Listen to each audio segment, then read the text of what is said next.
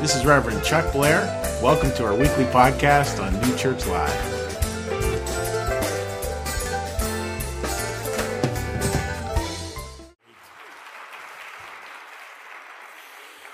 So I want to welcome everyone to New Church Live. Great to see so many of you here today. A special welcome to the first-time attendees and the many people who are joining us online the whole way from Maine over to Germany and California. Great to have you here. So again, today's topic is one that's really important. Family and addictions, healing the shame, because I feel like we've all been touched in some way, shape, or form. And part of that today is just building a sense of connectedness. That in this world, that those feelings of isolation, that's where sometimes the bad stuff can do its best work. And what we have to constantly be doing is fighting against that and fighting for connection. So with that in mind, I'd ask you to stand up, get a little stretch. If you're with someone you love and you just want to give them a hug, that's fine. If you want to introduce yourself to someone around you, please do.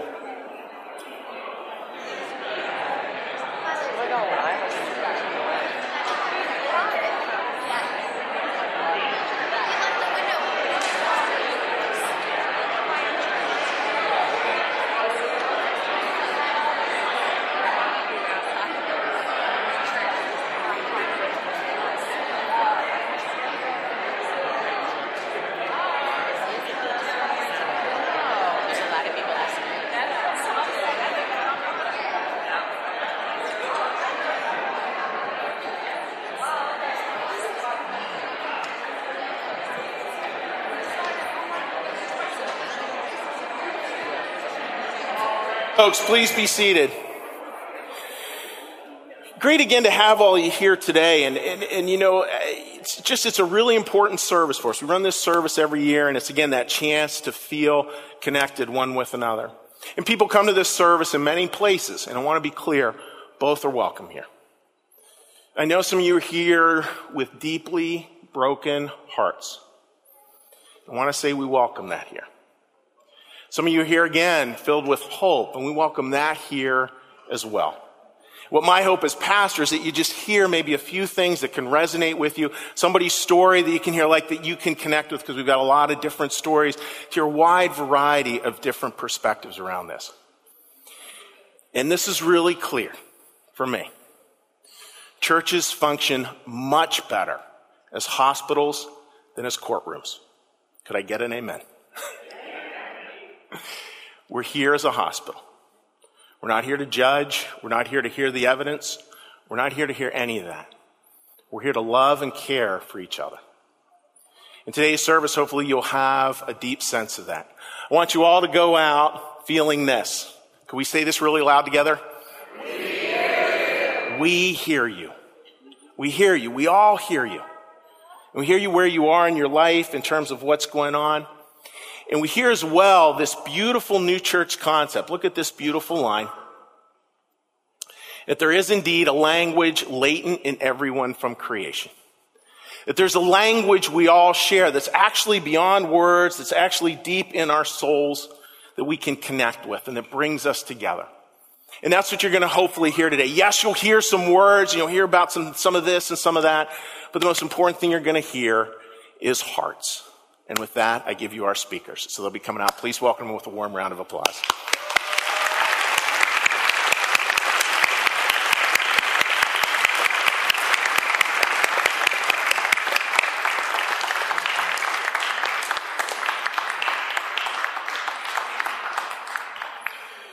So we were very fortunate, our first two speakers, we were very fortunate to be asked to go down to Temple University to speak actually about this service to a journalism class. And I was thrilled that one of their students said, can I be part of New Church Live? And usually I'm the one volunteering people. And this time she turned the tables. So our people are going to be introducing the speakers are Danny and her mother, Sandy. And the microphone's right behind you there. Please give them a round of applause, folks.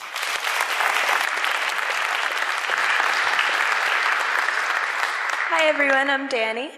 And I'm Sandy. My journey of addiction started with my family of origin. Addiction ran rampant. So at a very young age, I learned how to be the perfect codependent. Took care of everybody, tried to fix everybody. And then as I grew into my adulthood, I followed the same path and married my addict, which is my daughter's father, and spent 19 years in and out of an active addiction. Lots of pain, lots of darkness, lots of fear. And eventually, when I got sick and tired of being sick and tired, I tried to seek out some hope. And I found that through a program called Codependence Anonymous, where I learned one day at a time to heal and to find that hope. And since that day, I have learned all those things, that there is hope, that I can heal, and that I'm very grateful to be here today, and I am actually grateful for the experiences that I had. Thank you. God bless everyone.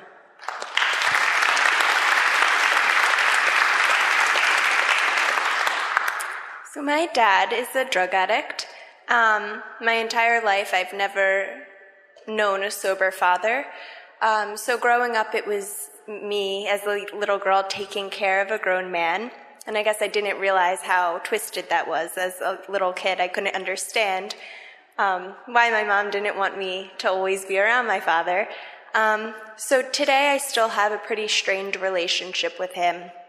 But I guess it's a relationship nonetheless, and that was just because I learned how to have a relationship with an addict and how to not enable, and most importantly, that you can't fix anybody and you have to accept the reality. So my father is a drug addict, and I pray for him every day. And I thank my family, friends, and my faith for helping to heal myself. Thank you guys so much. God bless you.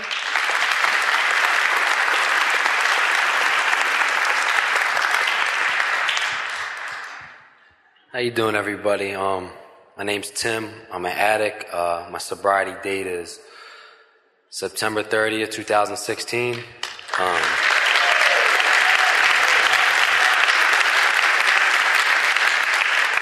It's truly an honor to be up here. I can never imagine being in front of a crowd, sharing a little bit about myself and my journey. I'll just start off a little bit. I had a good childhood that, as much as I thought it was a really good childhood, the best my parents gave me. I have a mother, which I lost a year ago to this disease of addiction. And it just goes to show you that, addiction affects everybody. It affected my brother, it affected my father, it affected me, it affected my wife, my kids, who'll never meet her. So every day I go throughout my life now,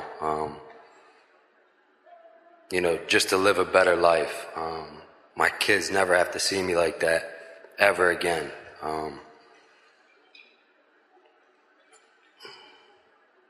It's been a journey to get up to this stage right here. But it's truly an honor to be on this stage. I thank all you for coming out here, to listen to what we have to say, and it's truly just, I took so many steps to get here. I climbed up, I fell back down. I met Pastor Chuck. He married me and my wife about 2 years ago. And, that was one of the happiest days of my life. And, but throughout the past 2 years, it's just been really rough. I've been in and out of rehab, approximately 6 rehabs, 2 sober living situations. But I kept getting up and I kept fighting.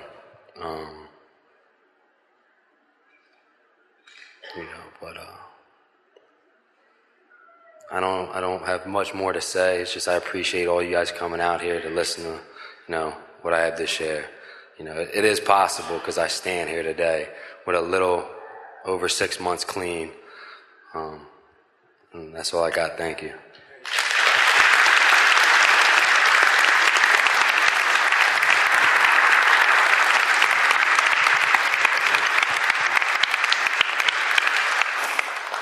And our third one, and this is someone who wrote a beautiful piece that she wanted me to share with you, and she wasn't feeling up to actually speaking, So she wanted me to share this with her. This is from a dear friend and a dear parishioner, Abby. Hi, Chuck. Thank you so much for understanding my hesitance to speak. As I said in my text, I feel as though I have no emotional buffer right now, so I don't feel emotionally available to support or even hear other people. I'm just doing my best to do life, put one foot in front of the other. My mom once told me that loving someone with an addiction is like living with a broken heart. That's where our family is right now, a constant spiral of grief, hope, and waiting. And honestly, I don't feel very hopeful anymore. In fact, hope feels like a tricky, too closely aligned to my willing, my own outcome. My brother is not homeless in Kensington with no insurance or family support. Rather, my brother has every available resource available to him, including incredible insurance and access to rehabs. He has parents that have turned themselves inside out in an effort to support his recovery, yet this addiction is making choices for him. We are in a weather pattern now, less hope, more grief and waiting. I wrote the poem below, which you're going to get a chance to hear from Mary in a second. I wrote the poem below several months ago, after one of the many times my brother entered into a recovery program. My mom had described this scene to me, the ice pack she held against my brother's veins, offering some small comfort as he waited for the rehab transport bus to pick him up. I was struck by this poignant image, having struggled for so long to know how to love my brother in his addiction, when love has also meant setting difficult boundaries to protect the innocence and safety of my own children. In truth, I barely have a relationship with my brother anymore, and instead love has looked less like physical interaction and more like lit candles. This is a beautiful part. More like lit candles, whispered prayers, and quiet grief. On Christmas Eve, one of the many recent holidays we have spent without my brother, I felt called to send him a quick text. You were the best part of my childhood, I texted him. The very best part. And he texted back his own memory. The two of us curled up as children, me whispering stories in his ear to help him fall asleep. Maybe loving an addict doesn't always look like visits to rehab on Easter. Sometimes it looks like brief moments of humanness, shared through a text. Sometimes it even looks like walking away. Maybe love is a shapeshifter, always present if you know what you're looking for. And now the poem, Love Is.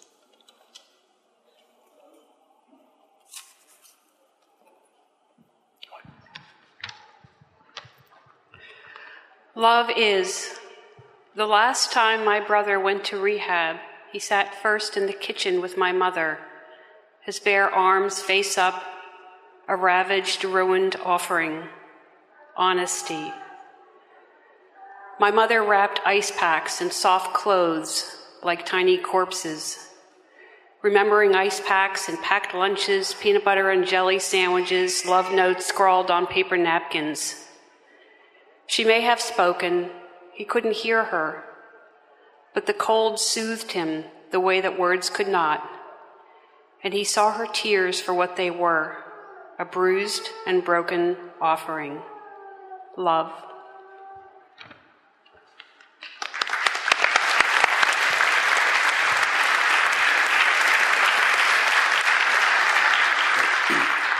Hello, everybody. My name is Bob, and I'm an alcoholic. And first, I want to say thanks to God, Chuck, and the 12-step program that I'm in today. And it saved my life, changed my life, and it gave me the life I had today. And I never thought I'd be standing in front of a church talking and carrying a message of hope. And there is hope. And I thought I was going to die an alcoholic and drug addict. And I didn't get sober till I was 34 years old back in 1998 in April. So I just celebrated 19 years. And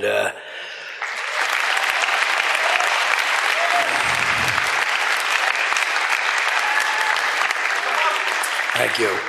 And yeah, I feel so blessed today. And like in a nutshell, my story, I thought I was going to lose my kids. Social services was there at the house, and I was out of the house at another point, and that's when I came to, and I said, God, I need your help. And that was in April of 1998, and I've been sober ever since, and I've been going to a 12-step program since.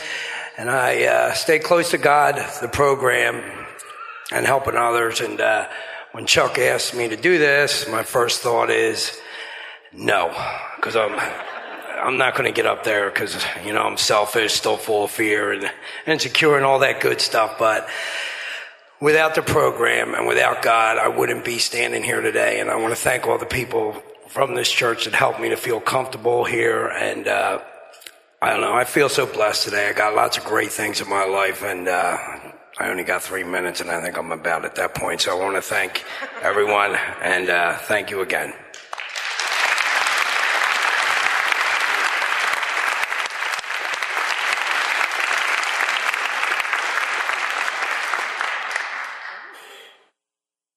As the band comes out, I hope you just heard a sampling of stories, and we really do hope you get a chance to further this conversation with people.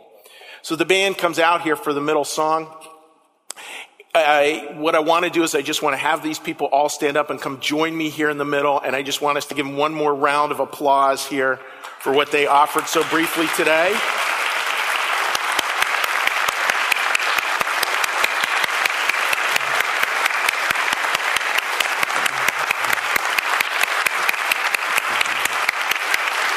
Thank you. You're doing well.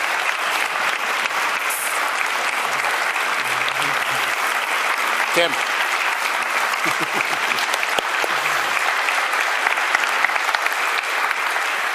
And again, I really do believe that it's through our stories that we're healed. With this service, I think, we're trying to find that place where you can hear the authentic experience. And hopefully you heard that in some of the speakers. Hopefully you heard that in some of the music. And hopefully you're going to hear that in some of the words now that I want to offer, just to kind of give a little more context to this. And maybe some of this language you will find helpful and maybe a little healing. I think it's always challenging, right? Because when we live in an addictive circumstance, there's chaos. And we know the real person is in there somewhere. And how do we find that, again, that latent language that gets us through the chaos to help us see the person, to see who they actually really are, to see them maybe as best we can in the way that God sees them. I want to share with you just two beautiful descriptions. I think these really do talk about how God sees.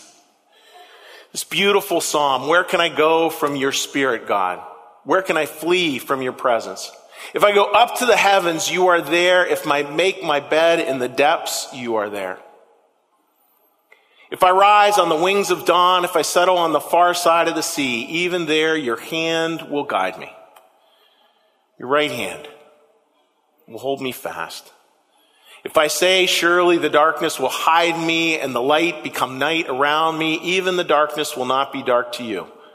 The night will shine like the day, for darkness is as light to you, for you created my inmost being. A beautiful idea that whether we're here or here, that God is there in both. And God there in both, and you think about like Christ, somebody said this about Christ, I think it's so true. Christ, when you read through the New Testament, he must have been able to look at people in a way that cut through the shame. I want to say that again. He must have been able to look at people in a way that cut through the shame and help them to feel really seen. And I believe that is true for all of us, whether it's the addicts or the families who love them, be able to cut through that, to see people for who they actually are. And that, I think, can bring a smile. This beautiful piece of New Church theology about how God looks at us. Crazy to think that God can condemn anyone, curse anyone, throw anyone into hell, predestine anyone's soul to eternal death, avenge wrongs, or punish anyone. In reality, God cannot turn away from us or even look at us with a frown. I love that idea. Like, quiz for you folks. If God can't frown at anyone, that means he must do what to everyone? He must be smiling. A smile. With us, of course, in those places of deep pain. Those times, as the psalmist said, if I make my bed here, I know you're there too. in those times of hope, that God can be there in both. And I don't want to make that sound easy. I don't want to make that sound like, well, that's just a simple choice. Let's just go out and do that. It's not. As many of these people talked about, this is a lifetime of work to get to these places of seeing in very different ways. And once we can see, then what can we do? And there's a beautiful part. Not everybody knows everything about the Bible. And there's some beautiful lines in there that I just think, wow, you have to keep coming back to them again and again, because they pop. They give you an idea of like, wow, this is actually really important. And one is where Christ was asked, like, well, where have we seen God? Show us God. And I imagine a lot of people feel the same way, like, yeah, if I could just see a sign somehow. And what gets offered in this gospel, Matthew 25, one of my favorite parts of the Bible, is Christ saying, look, if you've seen me in these places, if you've seen me in the face of the widow, the orphan, the homeless, and those in prison, if you've seen me in any of those places, you've seen me. And then he offers this beautiful command. I'm going to have you say the V word there. I was in prison and you came to visit me. I mean, that's a beautiful line. Like, you think God, the creator of the universe, says, look, you want to find out where I am? Well, I'll know you're with me if you get that sometimes I'm in prison and our job is to visit there. I mean, I think that's really significant, because does addiction feel like a prison? Yes. Can I get an amen on that one? Amen. Like, yes, it feels like a prison. And here's God saying, like, visit people there. It doesn't say get out there, spring them, give them the get out of jail free card. That's not what he's saying. Show up. He's saying, no, your job is to visit them there. Incredibly powerful lines. And of course, we always have to make sure we're not confusing enabling with love. We're not putting ourselves in dangerous positions. All that is so true. But this is true too. Please, let's do the best we can to make sure in these struggles that no one feels alone. That no one feels alone. And of course, we'll all have moments feeling loneliness. Of course, that's going to happen. But can we continue through this just to show up in ways, again, in the hopeful times, in the dark times, where we're just showing up as in a simple spirit of hope with other people. Where we move past just speaking to the chaos and really trying to speak in a way that feels true to us, to the person that's underneath. Maybe that's the best we can do. I know when I go down, and I do, go down to Kensington, those other areas, I really try to focus on maybe just for a second people can feel loved. Nothing big, nothing sexy, nothing overwhelming, but can they just feel that moment and know that they have support? Support that knows when it's time and they feel called to recovery, that they have someone who they can walk with. A beautiful, beautiful perspective. And now what I'm going to do is I'm going to come back down around here. I want you to hear from a couple more speakers, and then we're actually going to close today's service with a baptism. So I'd ask Janine and her father Bert to meet me right up here by the red ribbon.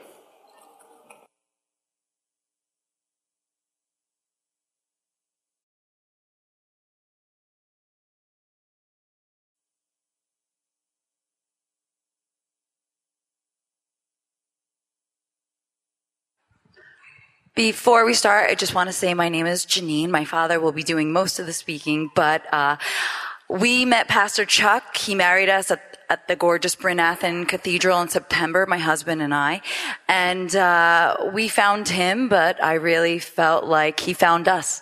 And 8 months later, we're still here, loving him, supporting him, and everything that is involved with the New Church Live.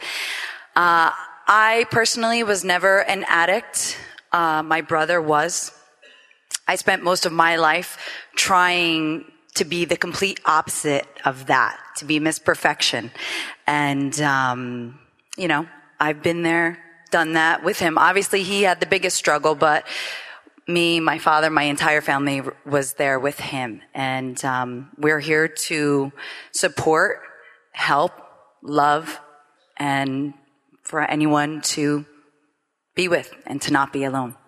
So I'll pass it on to my father. Good morning, everyone. Obviously, you know who the public speaker in the family is. I am not, but I'm going to give it a shot. What I have to say here today can never, ever be accomplished in a talking point. It's impossible.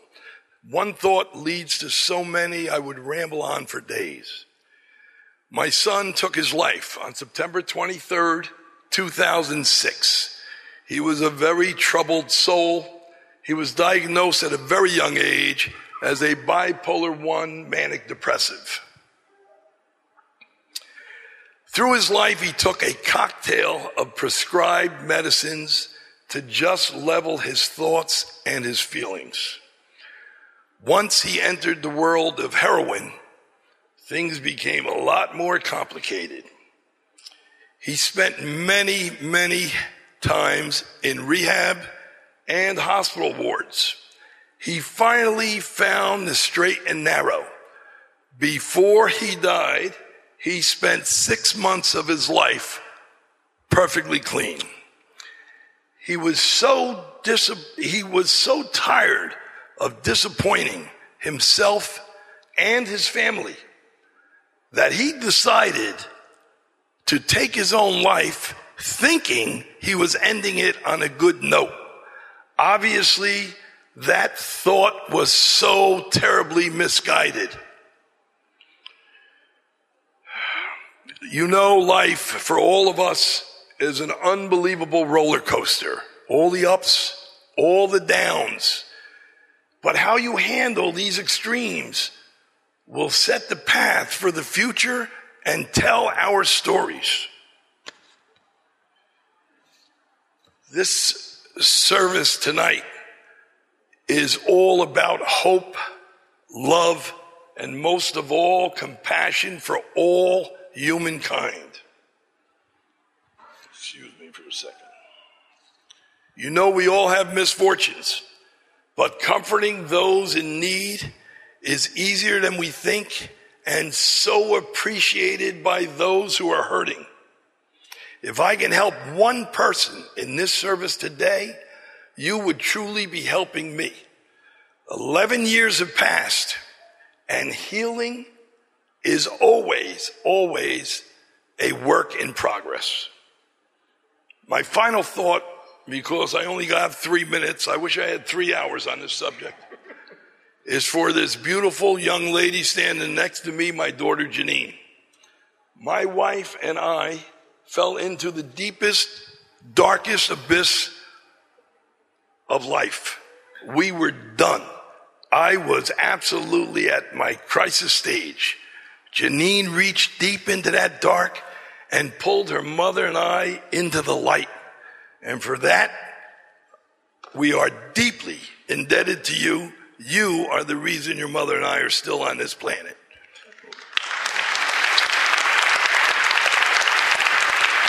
And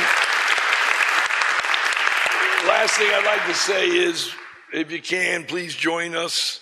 We can try to answer any questions afterwards. I know everybody's got questions about this. I've been in this my whole life, and I've got more questions than all of you. So that's the best I can tell you. Thank you very much.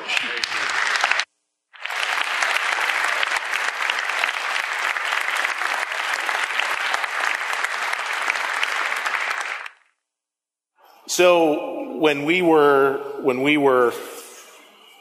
Giles, get up here, my friend. When we were planning his service, there was a dear dad who, talked. He had two beautiful daughters from China, and he said, "Look, Chuck, maybe you want to think about the red thread." He said, "What's the red thread? The red ribbon?" He said, "The red ribbon is this thing that connects us. This latent language, this thing, this connectedness that we all know, this thread." Can I get a little amen again? Amen. This little thread. This beautiful thread. And the thread sometimes gets crumpled, sometimes it gets worn, sometimes it faces darkness that we can't imagine. Sometimes it helps us pull into the light. Sometimes it's just a good friend.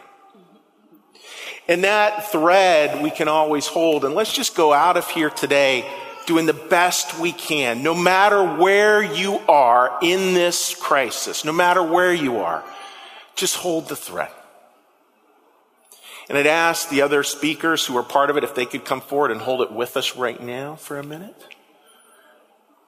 And then we're going to say a prayer, and then we're going to have a baptism. And then we're all going to sing our very hearts out. Tim, if you want to bring the baby up, that's all good too.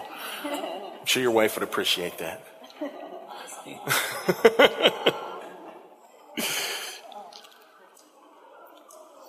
There you go. So, Lord, hold us. Care for us. Find that way, Lord, whether we are at the top or at the bottom, for us to just feel your presence here today. To hear your words. The words of the stories of these amazing people, Lord. Allow those stories to make their way into our hearts. Allow us, Lord, to leave here with one simple commitment. One very simple commitment. That no one be alone. Even if it's only a text message, even if it's only a thought or a lit candle or a prayer. Let us leave here, Lord, connected. In your name we pray. Amen. Amen. If we give these folks one more round of applause, just thank you guys very much. Thank you. Thank you.